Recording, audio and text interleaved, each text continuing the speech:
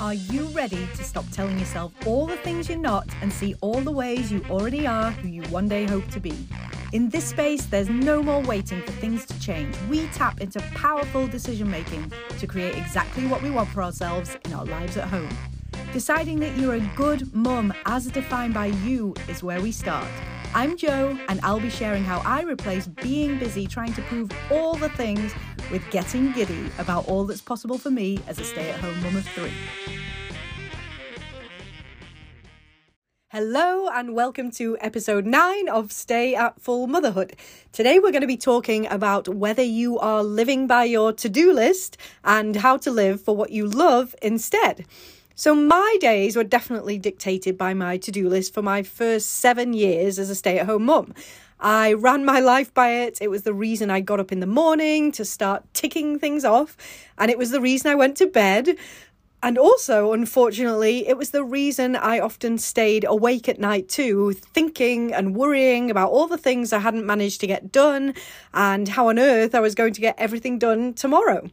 I truly felt like this was just the way it had to be for any stay-at-home mum until I read this quote by Glennon Doyle and decided I wanted to make a change. So she writes, "Something's off about my life. I feel restless and frustrated. I have this hunch that everything was supposed to be more beautiful than this." So when I read that quote, I really thought, this can't be what having kids is all about, just doing all day long.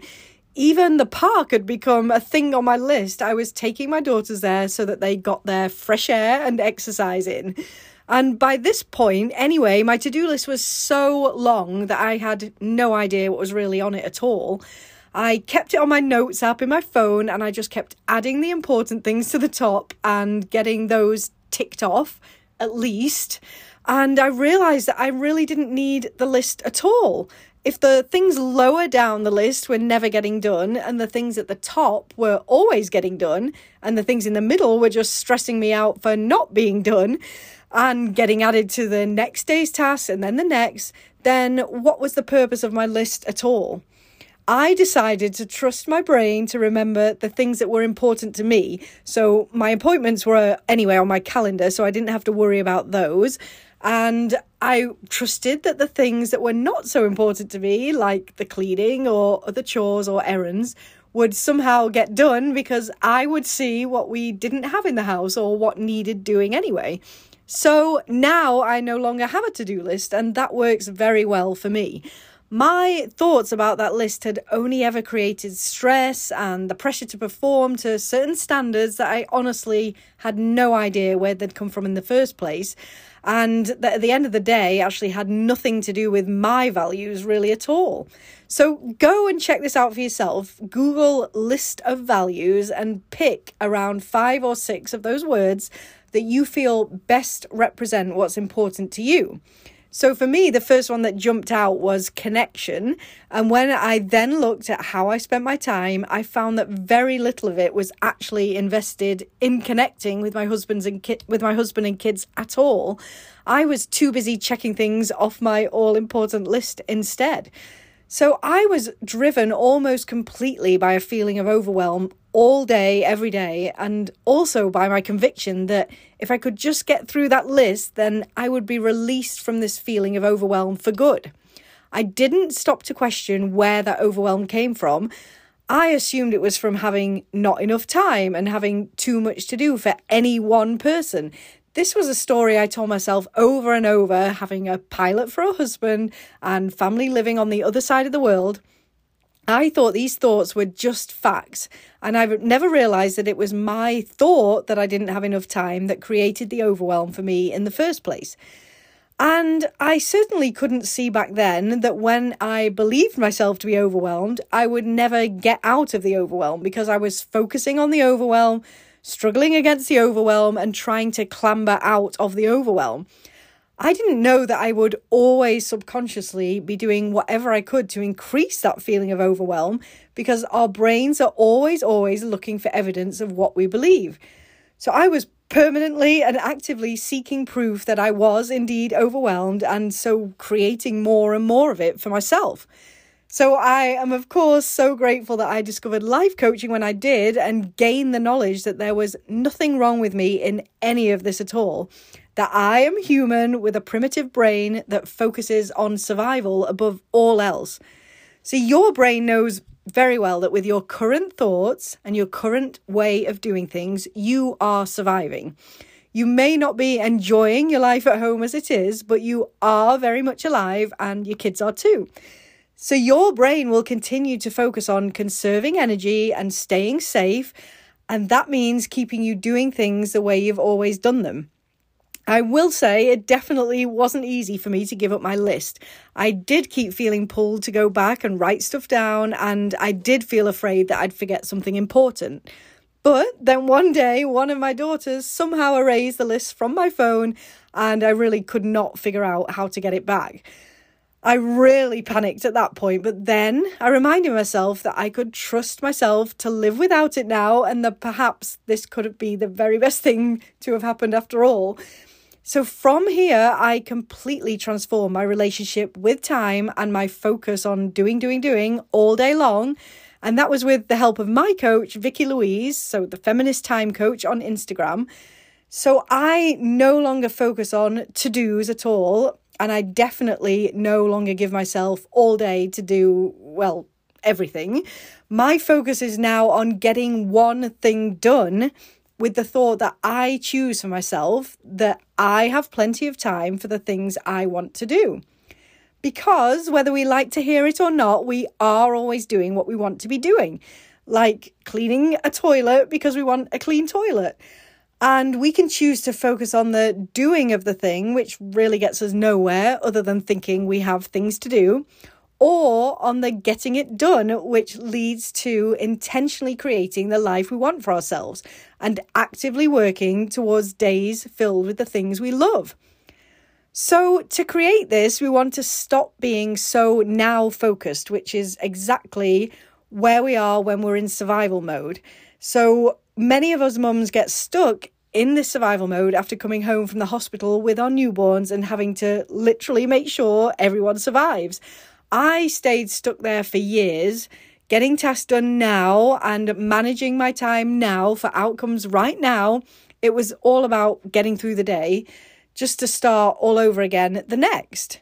And here again, just like with the overwhelm, focusing on managing things. So your to-do list, managing your time, your household, your weight, your money, the list goes on and on. It's all about trying to keep control over your life as it is now. And trying to hold on to that control is very much fear-based thinking. There's the worry that everything will fall apart if you make a change. And there is no trust at all in you or in other people or in the universe itself. So at some point, we have to accept that we can never have total control over our lives. Ultimately, no one can. And living in the trust in our ability to ride the waves instead will serve us far better than gripping tightly onto control ever will. So what we want to do here is shift our focus to the future. So from the now to the future, to the you who is living the life she loves, who shows up in that love and trust, who believes that she can decide on what she wants for herself and then create it, and who believes in the abundance of time rather than the lack of it. And we do this by picking just one thing, not 20, that you want to get done today. So maybe something you've been putting off for a long time because you've been telling yourself you'll never have time for it. So notice that this is something you actually want to do, even if it's something like applying for a new passport and you think this whole process is going to be a nightmare. Just remind yourself of why you want that passport and approach it from that place. So then see that thing in your mind as already done. Really focus on the feeling you'll have in your body when it's done. So whether that's accomplished or excited, whatever it is, feel this in advance by telling yourself the thought you'll be thinking when it's done, which will then create that feeling. So then we want to set a timer and put total trust in yourself to get the thing done in the time you set for it.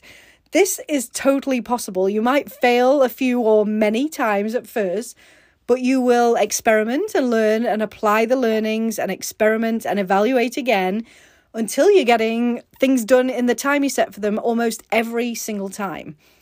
None of this can ever be about perfection in what you produce or perfection in the doing itself.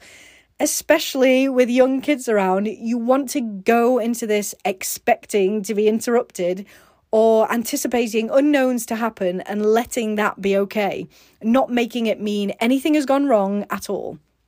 So the way you can look at this is that distractions happen in your mind and not in the room you're in or the situation at all. You know that you created your focus in the first place, that distractions are never a problem, and that you can recreate the focus to get the task done once you've dealt with the distraction, or perhaps decided to continue alongside it with your kids maybe singing in your ear or whatever. I learned this very well a few months ago when I kept trying to get all three of my kids settled so I could do a 45-minute workout uninterrupted, but then I still hadn't got it started after 30 minutes. So from that point on, I accepted that interruptions and distractions would happen and that they never need to be a problem because I don't make them one. And so when the timer goes off on the time you set for yourself, you stop and you celebrate you. This part is so important. So my favorite thing to do is a dance to my favorite song, along with my kids if they're there, or alone if they're in school, or to have a nice drink sat outside, or reading a chapter of a book, or sometimes I give myself a hug and just smile. So this is how you create a life where you are living for what you love. You still get the dopamine hits you used to get from ticking those items off your to-do list, only now you're getting them from doing things you love for you, that you may have been wanting to experience for years, but have been telling yourself you simply just don't have the time. But we do always have time. And by doing this, you're also creating the identity of someone who gets done what she says she will. And part of this is accepting the consequences of perhaps not completing the thing the way you wanted to, or to the standards that you used to, and not making that mean anything bad about you at all. And so you become the person who has this trust in herself and truly believes she can do anything she wants once she decides that it's for her. Okay, that's it for today. I invite you this week to take a look at how you view your time and how you can create a more loving relationship with it. Because we do all get the same 24 hours in a day. It's not the case that there is never enough of it for you in particular. And it is always your choice how you wish to invest it. Remember, you create everything in your life. It's not time that does that for you. And you have so much power to start doing that today. Thanks for listening. Till next week. Bye-bye.